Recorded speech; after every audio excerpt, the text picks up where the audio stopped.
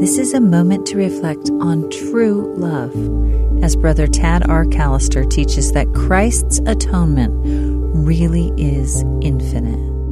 On occasion, I have met with good saints who have trouble forgiving themselves, who have innocently but incorrectly placed limits on the Savior's redemptive powers.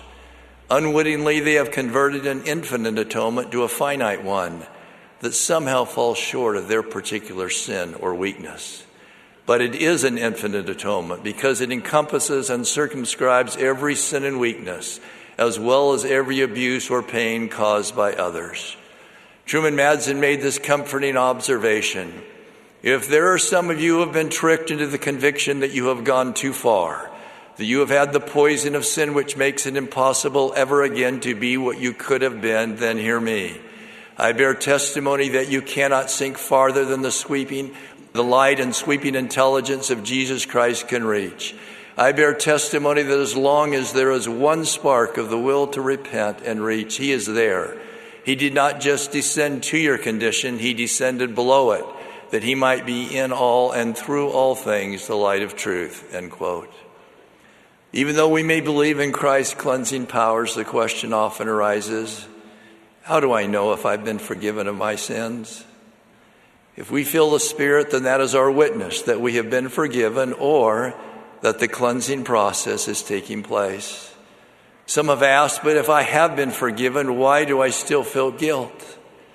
Perhaps in God's mercy, the memory of that guilt is a warning, a spiritual stop sign of sorts, that at least for a time cries out when additional temptations confront us, don't go down that road. You know the pain it can bring. In this sense, it serves as a protection, not a punishment. Is it possible then to remember our sins and still be free of guilt? Alma remembered his sins even years after he repented. But when he cried unto Jesus for mercy, he said, I could remember my pains no more. Yea, I was harrowed up by the memory of my sins no more. How could he remember his sins but have no pain or guilt? Because when we repent, we are born of God.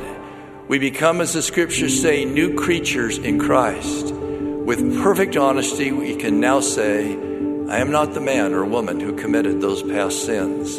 I am a new and transformed being. That was an excerpt from Brother Tad R. Callister's talk, The Atonement of Jesus Christ.